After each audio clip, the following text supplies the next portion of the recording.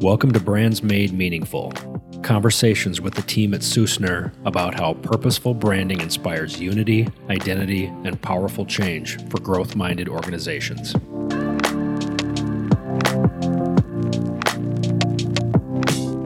Tucker, we're back for another conversation around brand. Yeah, how's it going? Back here on Brands Made Meaningful. Hit episode 25, I believe. So there's a 25 silver edition.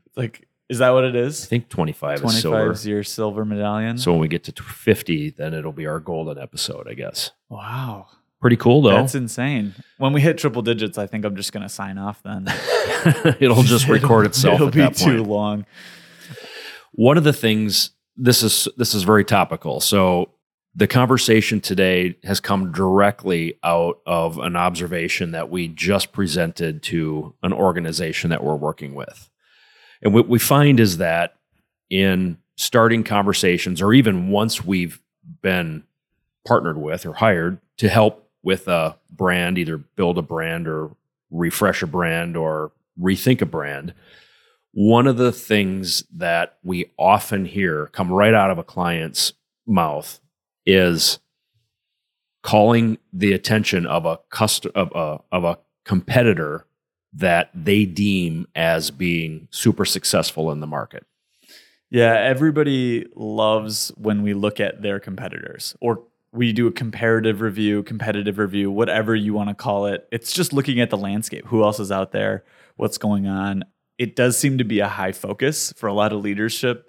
They like to know what other people are doing and why they're doing it and almost chase them, which we hold back that mindset a little bit. We don't want to chase people. We want to become our own. But there is value in looking at what other people are doing and why it's successful and how they grab attention and how they hold attention. So if you think about what we're really trying to do for some of these brands is to create an environment that grabs and holds on to the attention of their customers or their employees. And some people do it really well. So it's really helpful for us to do a competitive review sometimes. And this is what we're talking about today. And we're kind of diving specifically into one very specific component of the overall branding process, part of the discovery process and understanding the landscape. And I think that it's human nature to look at how somebody else is doing something successfully and then gravitate, whether you realize it or not, gravitate towards doing what they're doing. Yeah. Well, if it's working for them, then it must work for me too. Yep.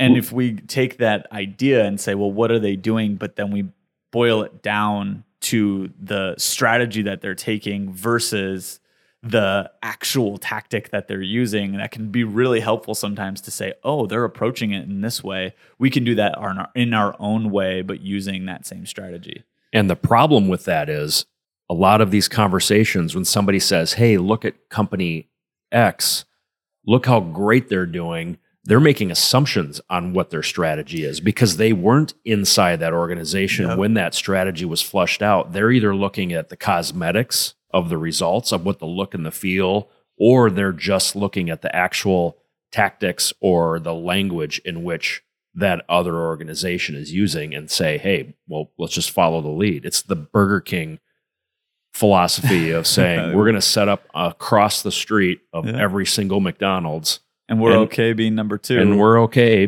being almost as good, but similar, and you'll come in, and that's a valid business strategy. I was going to say, number two makes a lot of money sometimes, so I think that's fine. But what we're talking about is that we're going to go through the more generic version of this just to say, here's what we kind of do and approach when we do competitive review. Specifically, we're going to talk about identities, visual identities, and then we'll walk through an example. We've done this with a golf course recently, a golf club down in Florida, and it really helped them frame up why they love some and why they hate others, and gets them in the mindset of saying, we're not trying to be just like that competitor, but we're trying to use that really successful piece to make yours just as successful or successful in a different way. Putting up examples of in this case, logos or visual identities of the other organizations you're directly competing with or challenged by or chasing is a great exercise to see to stress test your own and say, how do we hold up? We did this when we were rebranding McDavid. Yeah. We literally put up Reebok, Under Armour, Nike, Adidas, and put McDavid right in the middle and said, if we want to look and feel and act like we're part of this tier of organizations, does what we currently have hold up? And if not, what can we be thinking about strategically to help tell our story in a visual way that fits in that echelon of and I think groups. So for McDavid, if people go to our site and look at it, you can tell there's a different feel to it. The first one versus the refreshed one, it's a different feel. It matches that sports feel that all these larger brands have. And that was a competitive review to say, we think that these guys do it really well, and what specifically about them do it really well, to break that down. So when we're talking about a competitive analysis or review for a visual identity, I think it's really hard for people to get away from everything that's built underneath that visual identity, right? So if you look at Nike, it's not just the swoosh, right? It's not just the way that they have photography. It's all this built-in meaning underneath. And so what we have to do is kind of break that down and say, well, what story are they trying to tell with those visuals, so that we can come at this in the right way with our own story. Exactly. And then establish our own objectives in telling our story in a way that we believe, based on the work that we've been doing here for many years, as to what we think will help our customers, our clients, the people that we're working with, do this successfully. Yeah. And the next part of competitive analysis is to look at it, to know it, and to do that. And then the flip side of that is to throw it all away and think about it in your own way. To approach it in a different way can sometimes be a really helpful tactic of saying, well, how are we different? How are we standing out? How are we going to win people's hearts and minds if we're just doing the same thing? And so it can be very helpful, but at the same time, we can't let it control every single action we do. We need to do some other exercises to just break the mold and be our own. So let's assume that somebody who's listening does believe or embrace the idea, the concept that for their brand to be successful, it needs to be distinct and unique, both in its visuals and in its language, and telling its own story. Okay. So, because not everybody does. That's fair. That's fair. But the people that hire us do. And so that's why this is the story, or this conversation is relevant today. Yeah, absolutely. So when we do why do we do this, right? It's like, why does it matter that we look at everybody's? Why can't we just go and create just something like everybody else? Why do we have to look at it and make sure that we're not like that, or we're not exactly like our competitors? To make your customer's choice easier, to make the decision to hire you, to buy you, to work with you, to join your organization, to make that transaction as easy as possible. Is the goal. Well, it's like, how do you create something or give them something to be proud of, to own, to really wear on their chest? And I think that's our goal, to say, if we're just like everybody else, why aren't they wearing somebody else's thing on their chest? So if we can look at all those things and break that mold, it's going to be way easier for us to win. Like we say here, it's how do you win the hearts, minds, and markets? Well, it's really hard to win hearts, minds, and markets if you're like everybody else, because they're either already winning, or there's so many of the same option that you're not really for anyone. You're just going to be lost in the crowd. Exactly. So as a whole, when we look at brand identities, and we're looking in the visual capacity here, they're really similar, right? We do a lot of analysis across a lot of markets, in sports, out of sports. And our takeaway for almost every single thing is there's an opportunity here, guys. And that's no different when we talked about this example with the golf club, right? Yeah. And when we say they're not distinct, there's a visual component to that distinctness, meaning literally the style in which something is created, designed, the colors that it uses.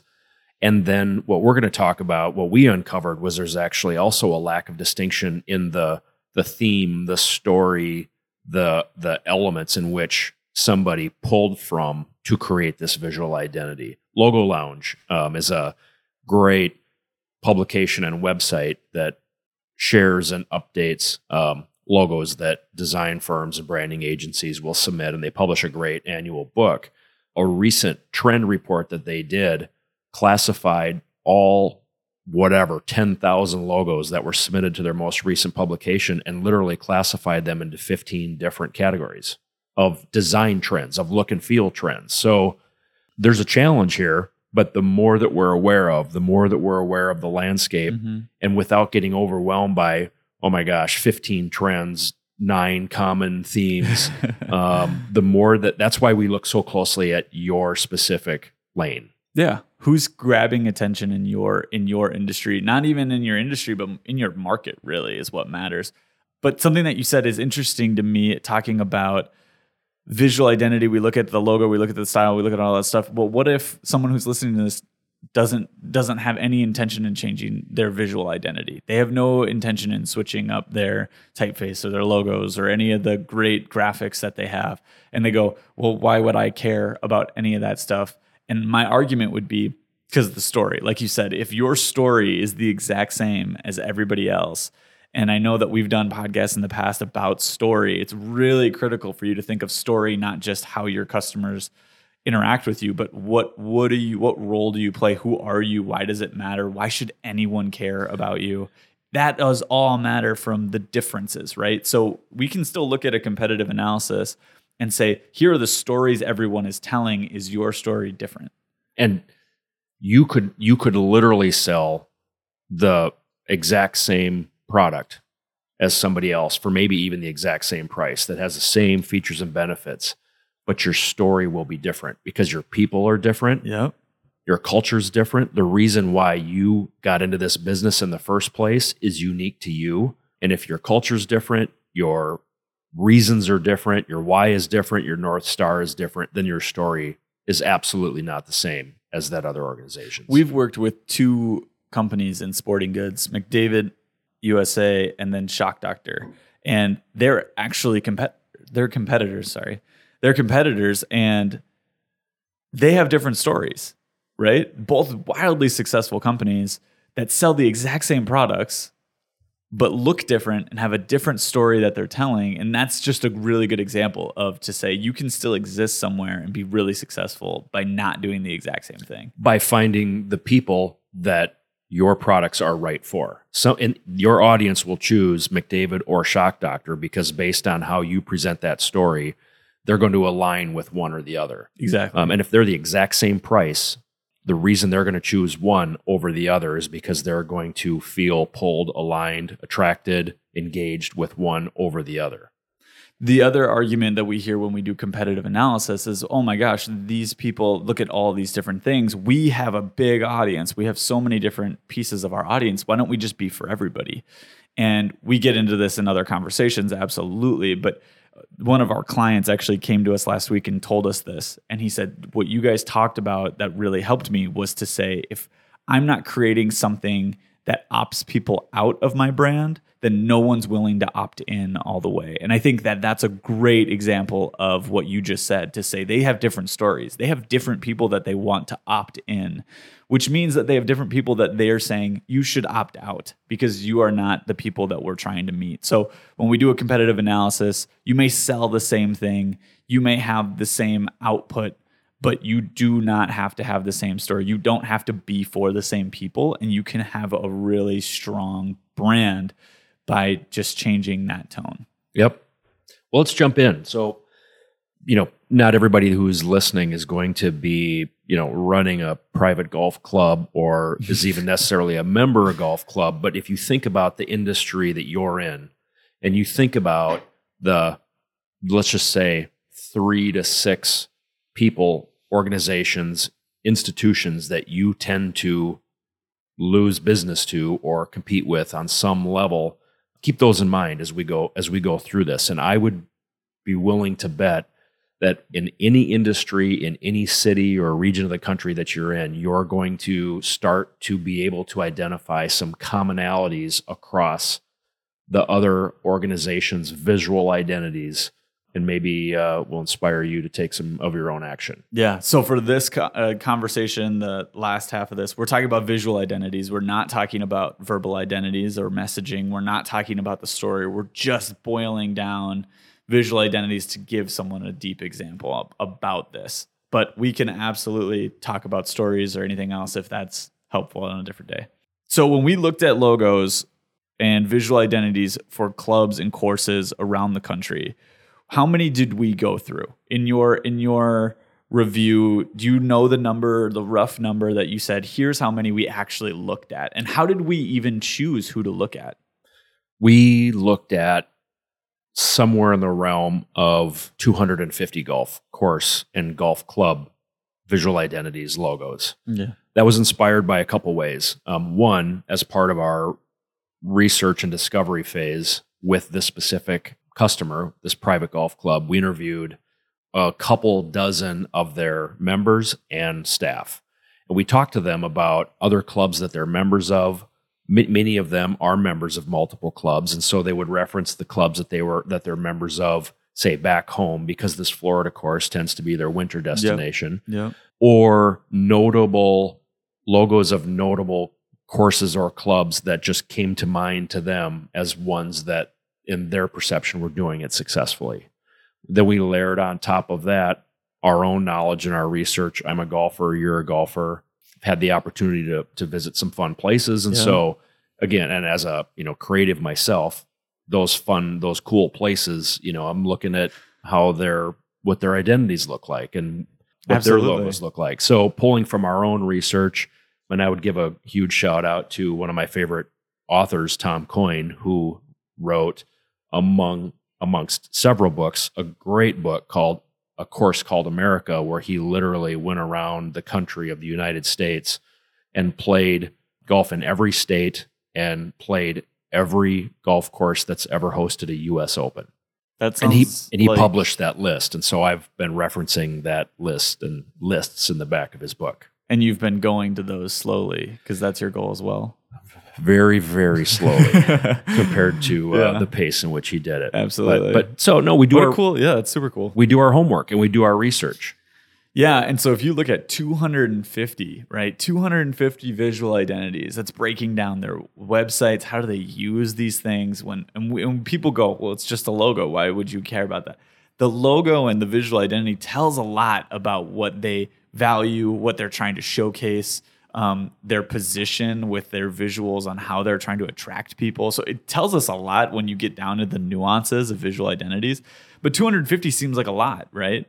And going through there, our biggest takeaway was that most of these fall into 8 categories, right? 8 themes. And that's kind of like, wow, really? Only 8? It's not, there's not much diversity in their specific industry, in their market. It's shocking. It is. Yeah. I don't know I'm trying to think of the word. It's embarrassing. It's insightful. And by the way, we've worked with other golf courses on brands, and this holds up. The categories of the research that we did for another golf course that we've worked with recently crosses over these same themes pretty much spot on. The difference between the 2 clubs and courses that we've worked on is one was a local Minnesota course, public course, very different. We won't get into the nuances of the actual project. They had a market focus of local, right? Whereas this club is a private club getting retirees coming from all around the country all year round, whenever. That's a national brand, right? So it might not be national in our sense of it's competing with thousands and thousands and thousands, but it does have to compete on the level of people are coming from around the country. They have different preferences. So there's a difference in there. So we didn't do the 250 club review in the first course that we had branded. It's probably closer to 100. Yeah, and it was 100 local, and then this is like a 250 national. So there's a different, right? You have a different echelon of what we're looking at. The other thing to note, specific to this project that somebody can be thinking about with regards to their own organization, is this golf club is a member organization. Yep. It's not a golf course destination like Pebble Beach is a public golf course that's anybody can go to if they're willing to pay for it. But the member organization is looking for identity that represents them, that says, this, I belong here, versus a place like Pebble Beach. Their logo can be seen as a souvenir for people to take home that says, I've been there. So there's a retail aspect to attract, both are looking to attract people. Yeah. But one is looking to, for completely different reasons. Yeah. When I could make the argument that the club also has to attract member guests, get them to feel like they've been somewhere special. For sure. Give them a mark that has to, but there is differences, right? The clubs can have multiple marks, some for members, some for guests, some for staff. And so there's a lot of differences within that visual identity. But when we get back to there's 8 themes, what do we mean by themes? What do you mean by, hey, we saw 8 themes and this can really summarize the golf club course landscape? Themes, commonalities, visuals, approaches. Basically, it was 8 concepts. Right? Concepts. Yeah. As we looked at them and observed them and just started taking notes and putting them up on Post-its and clustering them, these concepts just kept coming up over and over and over again. It's almost like these buckets that you can just slide this brand into that brand and to go, well, these are doing the exact same thing. They're just in different parts of the country. Yep. Jump into them. Yeah. So those 8, I'm just going to run through them. Rattle I'm them going to off. say the name of it, and you're just going to describe what that is really quick. It's going to be like a gunshot. Perfect. Boom. Here we go. So the first theme was name. Name category are clubs that have distinctive names that evoke some sort of recognizable imagery. Yep. So their visual identity is 100% based on their name. Represents the words in the name. Yep. And so like burning tree, winged foot, sand hills, they literally show exactly what Winged they sound Foot's like. logo is a foot with wings. There you go. The second one is wildlife. What is that? Golf courses are outside, right? So all of them, every golf course has some sort of component of wildlife. Birds by far and away are the most common. And so it's super common for a club to choose a bird that's native to that area to represent itself. Yep. So we think of Bandon Dunes as a puffin as the logo, right? It has nothing to do with the name, but it has to do with the wildlife on the course. Next one is landscape.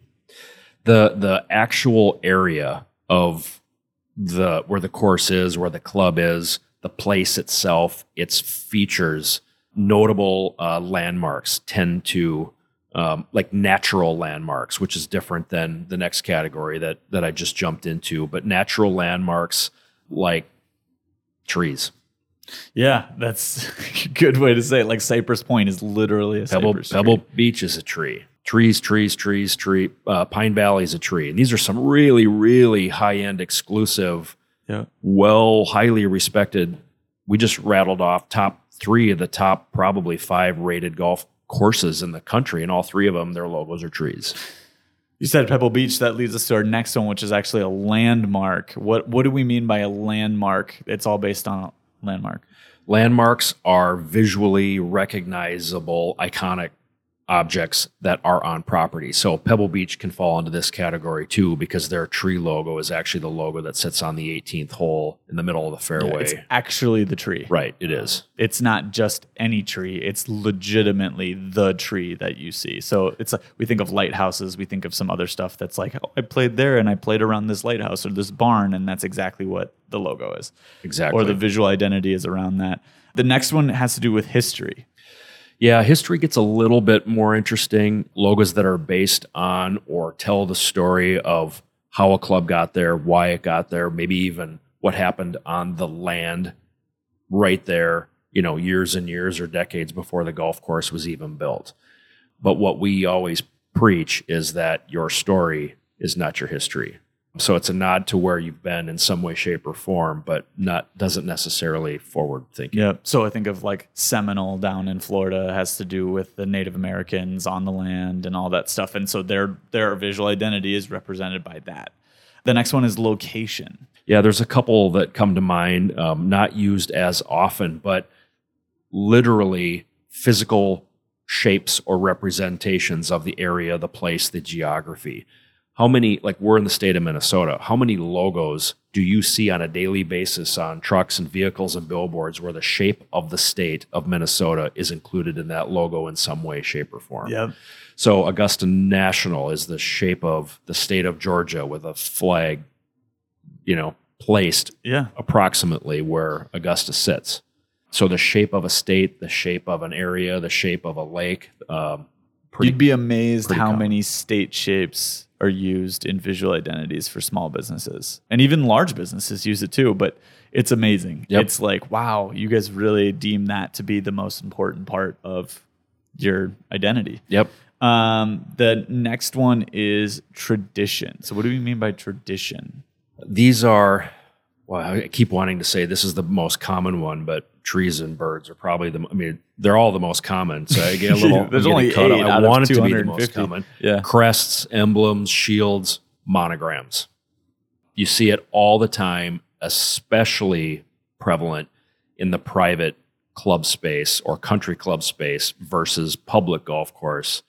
But yeah, we think of Oakmont's a big one. That's a very popular one. But then even if you go down to country clubs in regional areas, like if you look up the Kansas City Country Club, that's exactly what we're talking about. It's like a K, C, and C, and a C, and it just is on a shield, and that's what it is. And that's the most common thing we saw, I think. You could say birds and all of those stuff, but there's not much more common than shields. Yeah, and when you consider that the most of these clubs are either golf club or golf course, that means it's a letter or 2 letters with a GC on it. So it's the Oakmont is OCC. I played at a course last week that's WCC. There's actually multiple WCCs right in our area. So the monograms, yes, you can style it and it can be part of your identity, but you're going to have a really hard time being distinct with just a monogram. The last one is golf. There's a golf theme in the So maybe golf this identity. one is the most common. Maybe. Golf clubs, golf flags, golf balls, golfers, golf silhouettes, golf tees, any aspect that has something to do with recognizable as golf. And I get it. I get why it's easy and it identifies, especially, so let's combine your monogram with a golf club or a golf ball or a golf ball on a tee, and it then puts that visual in the golf industry in some way. Absolutely. So if we're looking at, and I'll go through them really quick one more time. There's 8 that we talked about, and it is visual identities that all revolve around either the name, wildlife, landscape, landmarks, history, location, tradition, or golf itself. And I think when we step back, what do we do with this, right? For them specifically, what do we say? Okay, here are the 8.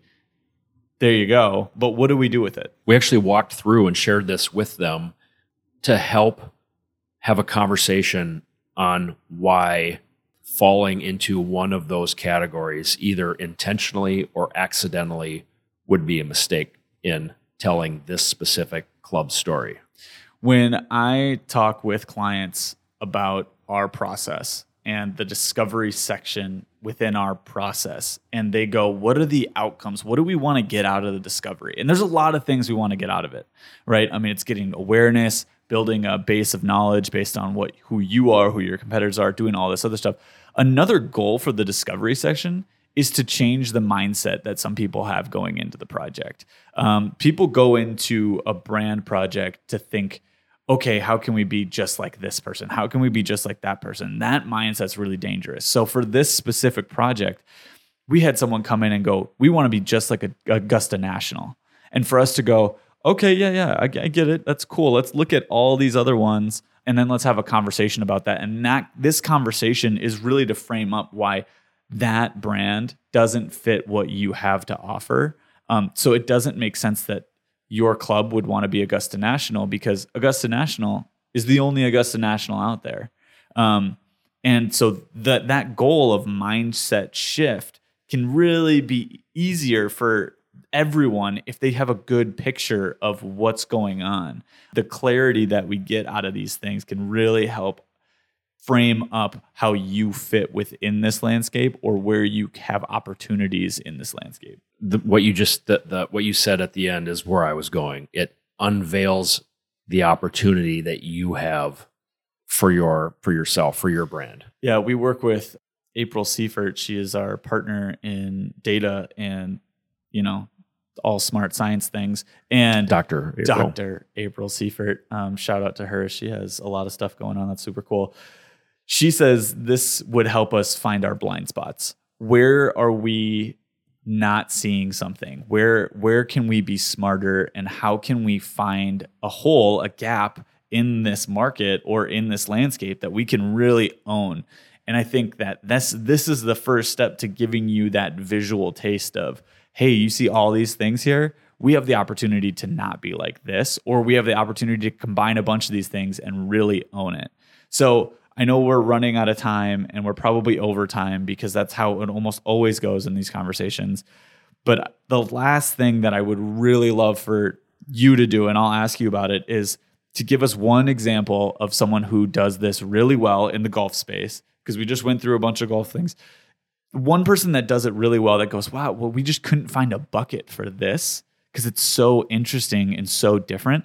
And then one that you think people overhype, they overuse as an example, and it's just really hurtful when you look at from a golf perspective. I'm going to flip it. I'm going to answer in reverse and say because you just said it, the logo, and I apologize, I'm a golf fan, and the Masters is my favorite professional golf tournament of the year, but the logo that I think is the least successful in creating distinctiveness or the nature of the spirit, the place, the culture, or what that club is about is Augusta. And my challenge is that is the country, the United States shape filled in yellow with a flag in it. Is that successful design and successful storytelling, or has Augusta just earned distinctiveness in your mind because of years and years and years of brand awareness and reputation and being on TV and hosting an amazing visual and exciting golf tournament? Yeah. And to say, can you pull that off as well? If you are a club in, I don't know, North Carolina that's trying to do this and you go, wow, I really like Augusta Nationals. And I think our pushback would be, well, do you have the reputation and the authority nationwide to be pulling something like that off? And that's a challenge I would say to anybody when somebody says, oh, we think a logo that's really successful is fill in the blank. One of the first things that I'll pause and think about is that logo truly successful because of the visual distinctiveness, the creativity, or one of other objectives that we would check it off against? Or is it just because that organization has the budget to market it and create brand awareness so it's actually top of mind? Do you like it because you're aware of it, or because it's truly successfully created? I think a good approach for us would be to break down that Augusta National brand one day on this podcast, to talk about the things that it does really well and how people can utilize that in the golf space, because it's a really interesting conversation. Love it. What about someone that you can look at as a guiding star of saying, wow, that is such a great approach. I can't believe they did that. There's a handful. These clearly stand out, and they're ones that certainly there's a handful of them. The one that I'll talk about doesn't really include any of those other 8 categories. Sometimes successful logos, specifically in the golf space, will include several of those categories, but the ones that really stand out invoke a story and talk about what the essence of this place is. And for me, the one that really stands out is the Whistling Straits logo from the properties in Kohler. Everybody thinks of it as Kohler, but Sheboygan, Wisconsin. I love that name, Sheboygan. It's fantastic. Terrible sausages, but just a great name for a city. We just lost that potential Sheboygan sponsorship. That's okay. Of the podcast. I'm a Hormel guy anyways. Fair enough.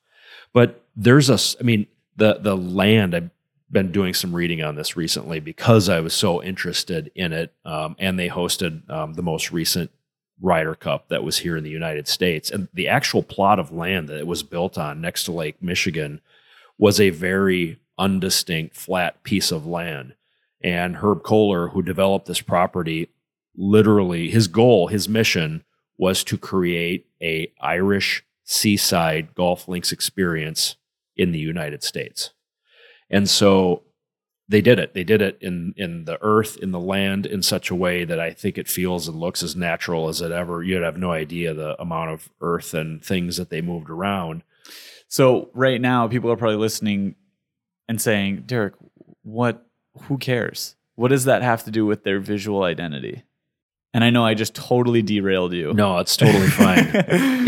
It's the storytelling that this symbol evokes that stands out and represents the experience and the essence of being there and playing there like nothing else I've ever experienced. If you think about, they could have just done, if it's called Whistling Straits, they could have just done a WS. Crisscross Golf Clubs. Crisscross Golf Clubs, and it would have been like, wow, what a great course, but it wouldn't have been something that's truly memorable. It'd just be another great course, right? It wouldn't be something like, wow, that experience, the visual identity matched the experience I had. And that's the goal, right? That is the upper echelon of getting this right, is to match that experience, is to create the visual experience that matches the physical experience. And I think a lot of people take that for granted. And how we get there starts by doing your homework. Oh my God, yeah. And I hated homework when I was a kid. Oh my goodness. Depends on what kind of homework it is. Looking at golf course logos is actually a little bit easier to accomplish. Easier type of homework. So do your homework. I think that's our main takeaway. Wow. That's a good one. I think for all the kids listening, they'll appreciate that one. Do your homework, stay in school, drink your milk. Stay in school, because one day you might be able to look at logos for a living. Right on. All right. Thanks. Talk to you guys next time. If there's a subject or topic that you would like to hear, please shoot us a message and we will add it to our queue. Susner is a branding firm specializing in helping companies make a meaningful mark, guiding marketing leaders who are working to make their brand communicate better, stand out, and engage audiences to grow their business. For more on Susner, visit susner.com.